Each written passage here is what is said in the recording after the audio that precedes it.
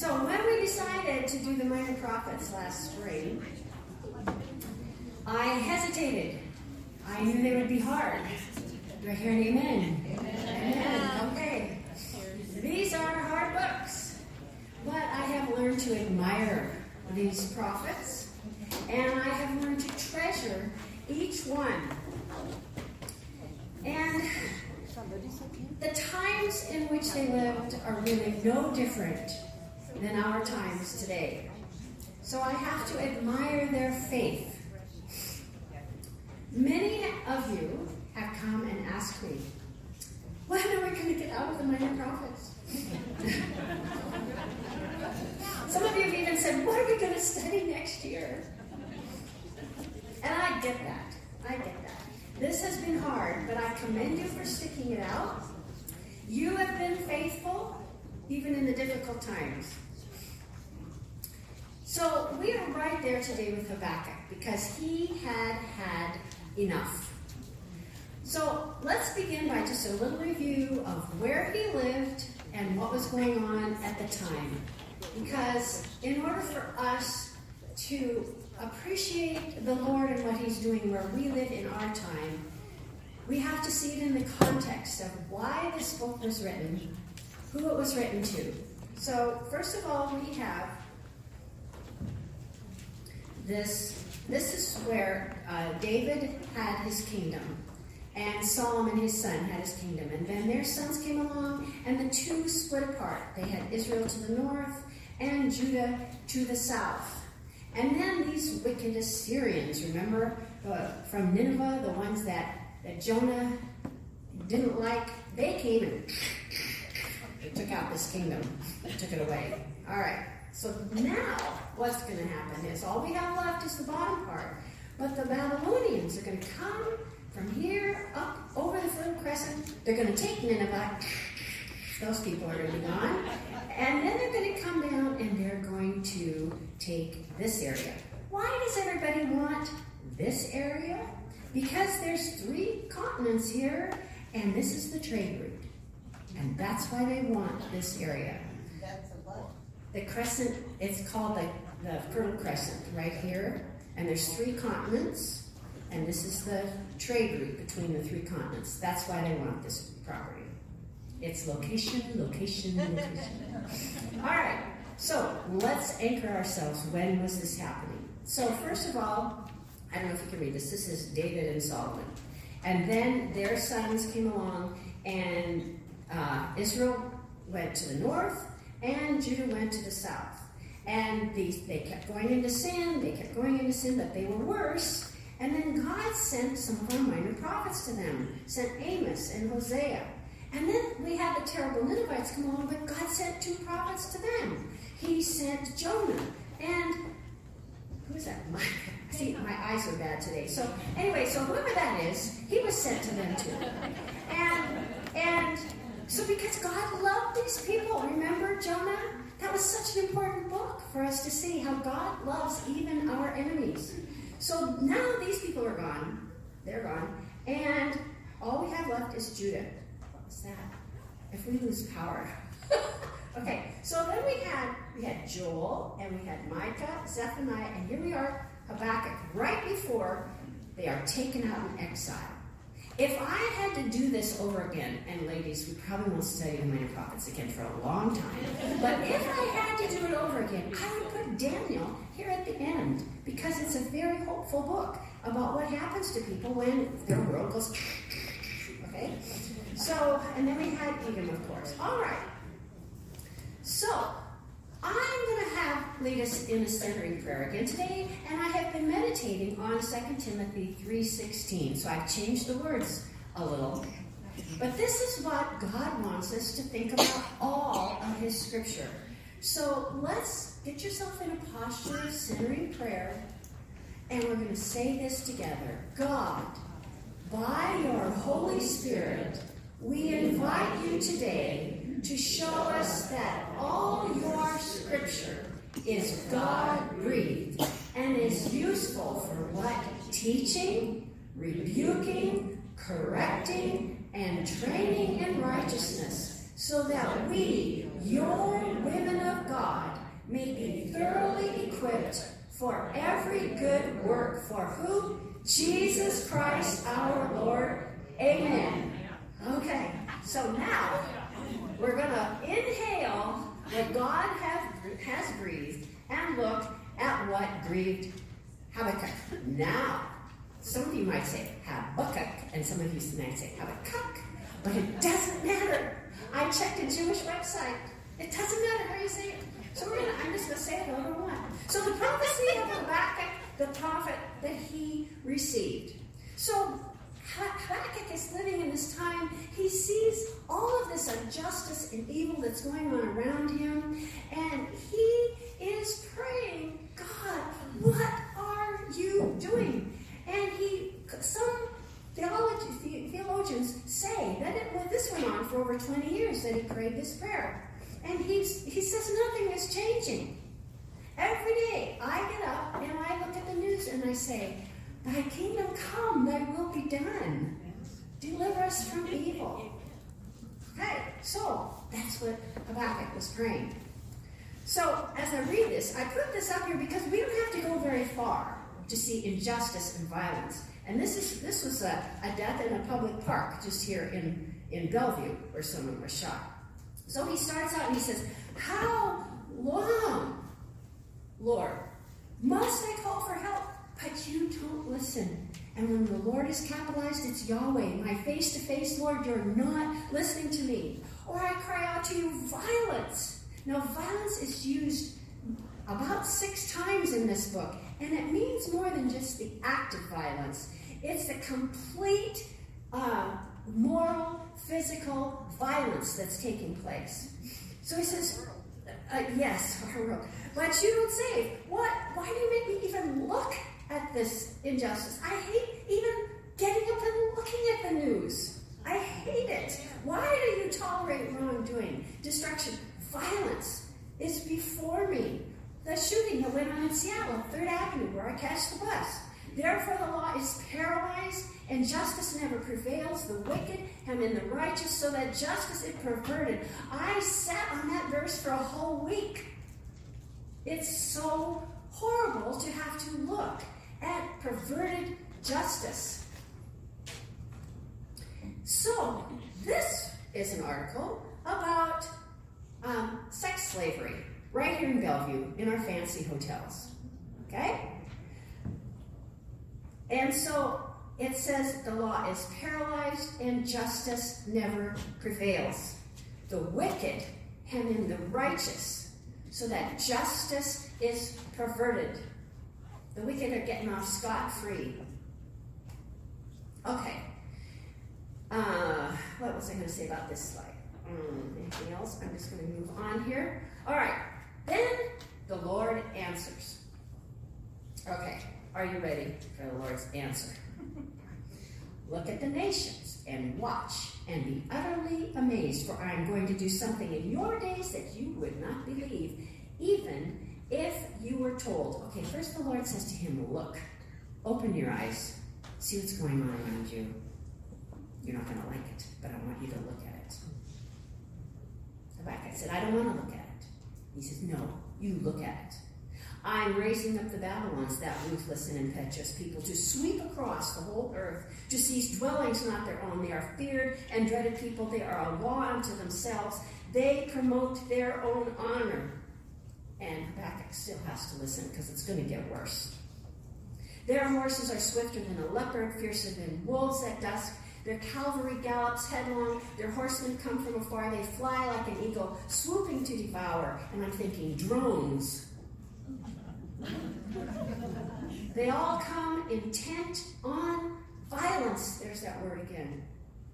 Their hordes advance like a desert wind and gather prisoners like sand. These people knew about desert winds.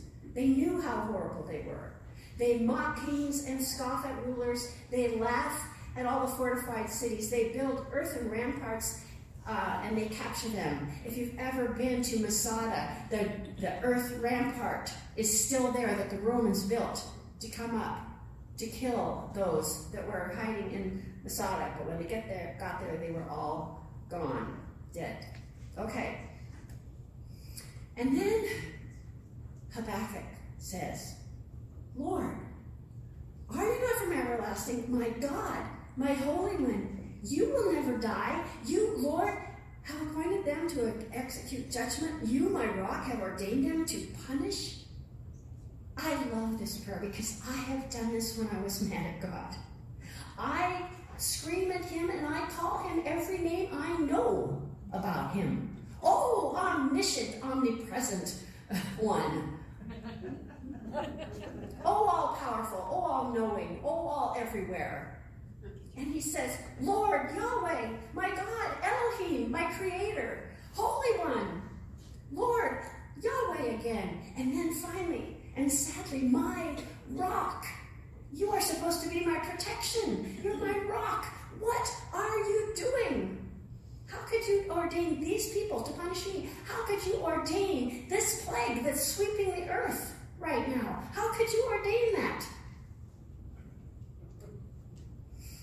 So, what is now going to be more into his prayer?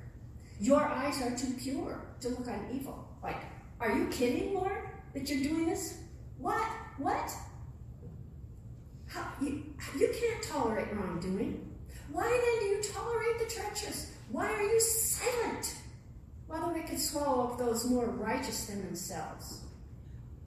This complaining to God is so personal, and it's the way we should feel free to complain to God.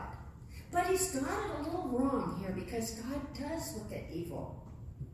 When I do inner healing prayer, people come to me and they say, why did God allow my father or my brother or my uncle to sexually molest me?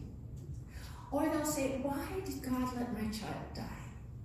Or they'll say, why did God let my husband abandon me and my children? I don't have the answer, but God wants to meet people in their deepest need. In the worst moments of my life, I asked God, why? I accused him of abandoning me and my family. I screamed at him when I was in the car. That's the best place to scream when you're mad at somebody, ladies. Just don't be driving at the same time. And I even had the arrogance to say, after all I've done for you. I'm glad you think that's funny. But I had a friend who said to me, keep the faith, Robin. And even though that's trite, I thought, okay, she's right. I've got to keep the faith. Keep going. That little trite statement worked for me. Then Habakkuk goes on to say, you've made people like fish in the sea, like the sea creatures that have no ruler. The wicked folk pulls them in with hooks, catches them in nets, and gathers them in their dragnets, and then he rejoices and is glad. Therefore he sacrifices to his nets and burns incense. He's worshiping his nets. He's worshiping his armies. I'm the most powerful king of all. I can do anything I want. For, is he to keep on emptying his net and destroying nations without mercy? The word mercy is so important here. Paul says, I pray for you for grace and mercy. And one of the people that I listened to a YouTube of a sermon, he said people don't ask the God for mercy enough anymore. This should be our important prayer, to pray for mercy. But the Babylonians are treating people like fish to devour. And they worship their net. But Habakkuk is calling God for who he is. I know you are merciful. So, what does Habakkuk do? He says, I'm going to stand and watch and station myself on the ramparts. And I will look to see what he will say to me and what answer I am to give to this complaint. How am I going to see what the Lord does? I'm going to stand here, and I'm going to stand here, and I'm going to stand here till you tell me why. No matter what happens. And I'm not leaving till I get an answer. I've laid out what I want from you, and I'm going to stand here. Now that reminds me a little bit of our Jonah.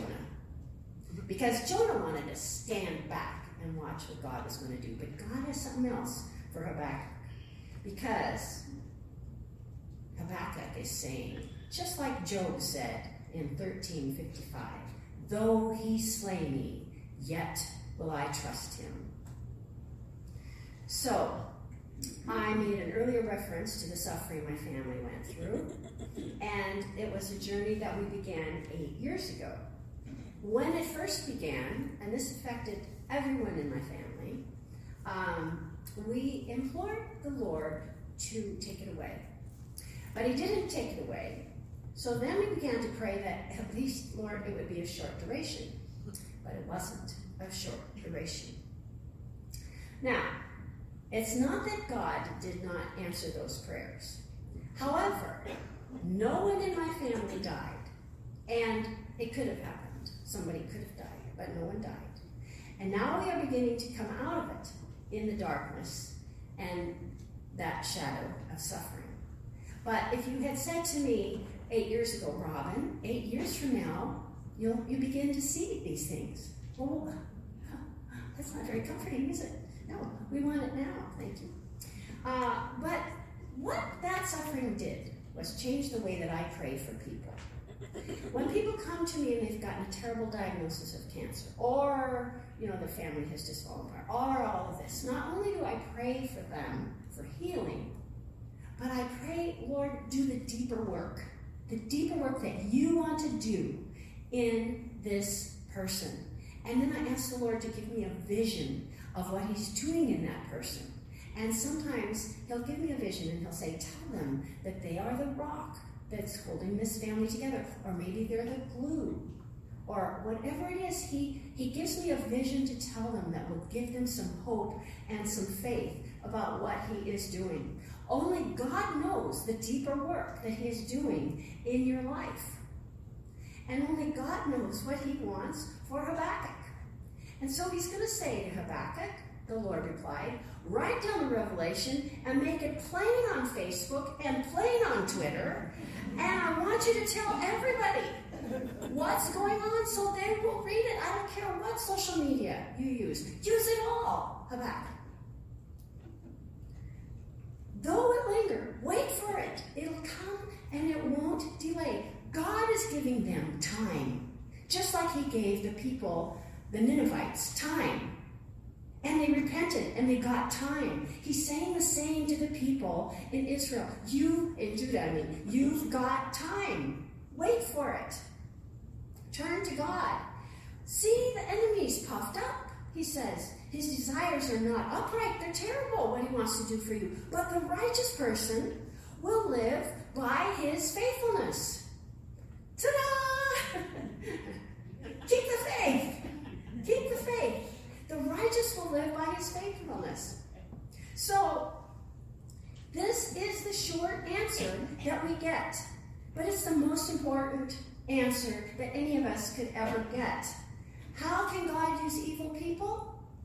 Well, he does sometimes to bring out the best in us, our faith in him. And the Apostle Paul will pick this up in Romans. He begins Romans by saying, to all in Rome who are loved by God and called to be his holy people. You, ladies, are loved by God and called to be his holy people. Grace and peace to you from God our Father and from the Lord Jesus Christ. He tells them that God has everything for them, though they are living in Rome, though they are a minority, though they have a wicked emperor, though things are difficult for them, and they are going to get even worse. He says, now, in 17, for in the gospel, the righteousness of God is revealed in the righteousness that is by faith. From the first to the last, just as is written, the righteous will live by faith. And then he's going to pick it up in Galatians 3:11. Clearly, no one who relies on the law is justified before God because the righteous will live by faith. The Galatians thought, if I live by a set of rules, I will be so perfect, God will love me. And I can't tell you how many times in inner healing prayer I have to tell a person, your perfection does not matter to God. They come and they say, God must hate me because I'm not perfect. No, not an issue. Paul is saying here that just because you're not perfect, you will live by faith, not a pseudo-perfection. And then the author of Hebrews picks it up. You need to persevere so that when you have done the will of God, you will receive what he has promised. For in just a little while, he who is coming will come and will not delay. Hello, Habakkuk. I will not delay. But it's been 1,000 years. But 1,000 years are a day in my sight, he says. Not a lot of comfort, is it? But it is true. But my righteous will live by faith. God will come and help you live by faith his quality life in the midst of the darkness that you are experiencing. And now the Lord is going to tell Habakkuk about his justice. Why? Because God always has the last word. And vengeance belongs to God. God always has the last word. And so this next section, which I'm going to go through rather quickly, is about the arrogant and the greedy and how they are going to fall. They are like death. They're never satisfied. They gather nations. They take captives of the people. And then we start, there's 5 woes.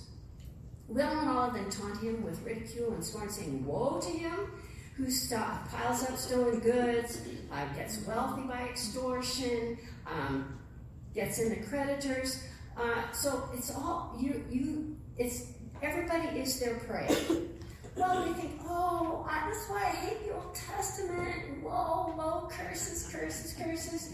But may I remind you that last year when we taught Matthew, I got to teach Matthew 23, where Jesus pronounces 7 woes. And these woes are to the religious leaders and Pharisees of the day who are misrepresenting the Word of God and are treating people with disdain. Even Jesus, they are treating with disdain. So he says, woe to you who reject the kingdom.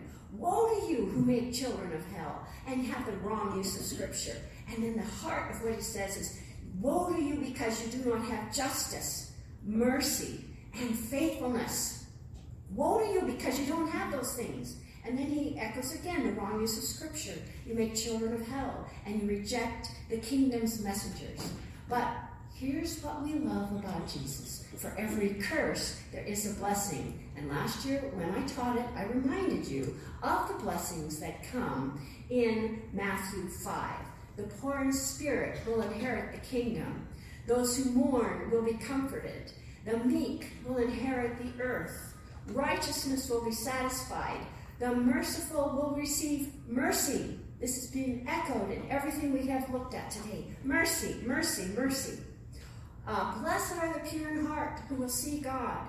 Blessed are the peacemakers, because they will be the children of God, not children of hell. And blessed are the persecuted for righteousness. They own the kingdom of heaven, which is right here, right now, when you use faith. That's the kingdom of heaven. And that's the Lord's message to you today and Habakkuk's message to you today. Because they have plundered nations. I'm just going to go along because I'm not wasting time, but losing time. So here's the second woe. They build a house and they do it with unjust gain. They plot ruin. Even the stones and everything's going to cry out that this was done evil with evil. Remember again, justice is the Lord's. Woe to him who builds a city with bloodshed and establishes a town by what? Injustice. When there is no injustice, that is evil. For the Lord Almighty, God of angel armies, is determined that the people's labor is only fuel for the fire, that the nations exhaust themselves for nothing. But the earth, God has the last word, will be filled with the knowledge and the glory of the Lord as the waters cover the sea. Hallelujah. Hallelujah. Okay. So that's the third woe. Then we have the fourth woe. Getting your neighbors drunk. Let's come over and have, yes, this is an abuse of alcohol and filling them with shame. But the cup from the Lord's right hand is coming around to you, and disgrace will cover your glory. The violence that you have done will overwhelm you. So these are scorched earth people. They destroyed animals. They destroyed humans. They destroyed crops. They destroyed homes.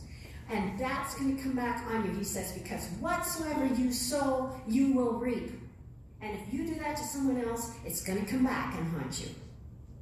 So, what value is what you're worshiping? What value is it if you are worshiping what you're doing? It's of no value. It's sinking sand. So then the last one.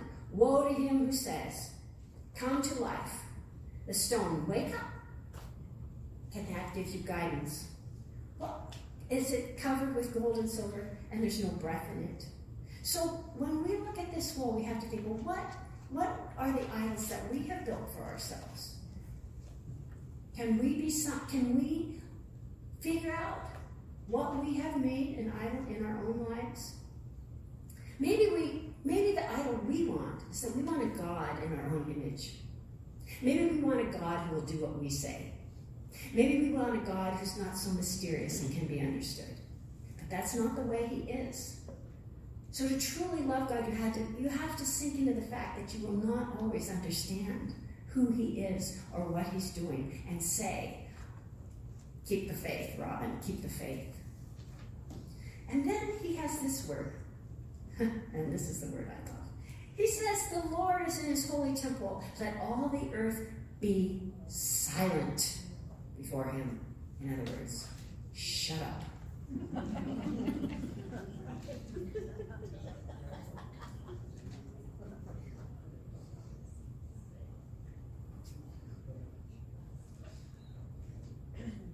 That was 10 seconds. Did I get your attention? 10 seconds of silence. We don't like silence. You even have to have music when you get in an elevator. We don't like silence. I see people on the walks. They've all got their headphones in. They don't like silence. We don't like silence. But we need to take silence to listen to what God is saying. And so Habakkuk is silent. He's silent before the Lord. And when he comes out of his silence, he hears a song. And he's going to say in Habakkuk 3, the sovereign Lord is my strength. The one I can't understand is my strength. And now I'm going to teach you a little song. Because Habakkuk is going to sing all chapter 3, which Kristen's going to teach next year, is a song. And so I'm going to teach you a song. And on your tables, there's a few. I think it's white. Is that Dodie? It's white. But I'm also going to put the words up here. Read this with me. Though the tears may fall, my song will rise. My song will rise to you. Though my heart may fail, my song will rise. My song will rise to you. While there's breath in my lungs, I will praise you, Lord. In the dead of night, I'll lift my eyes. I'll lift my eyes to you. Though the waters rise, I'll lift my eyes. I'll lift my eyes to you. While there's hope in this heart, I will praise you, Lord. And then we have the chorus. The joy of the Lord is my strength. The joy of the Lord is my strength. In the darkness I'll dance. In the shadows I'll sing. The joy of the Lord is my strength. When I cannot see you with my eyes, let faith arise to you. The just will live by faith. When I cannot feel your hand in mine, let faith arise to you. The just shall live by faith. God of mercy, mercy, mercy, mercy, mercy and love, I will praise you, Lord. Oh, you shine with glory, Lord of light. I feel alive with you. In your presence now, I come alive. I come alive with you. There is strength when I say, I will praise you, Lord. And then we have the chorus again. The joy of the Lord is my strength. The joy of the Lord is my strength. In the darkness I'll dance. In the shadows I'll sing. The joy of the Lord is my strength. And when we sing it, this time the chorus is repeated twice. And then we have, when sorrow comes my way, you are the shield around me. You're my rock, remember? Always you remain my courage in the fight. I hear you call my name. Jesus, I'm coming. Walking on the waves, reaching for your light. And then we have the chorus, and this time we're going to sing it 3 times. All right, we are ready, Ramfies.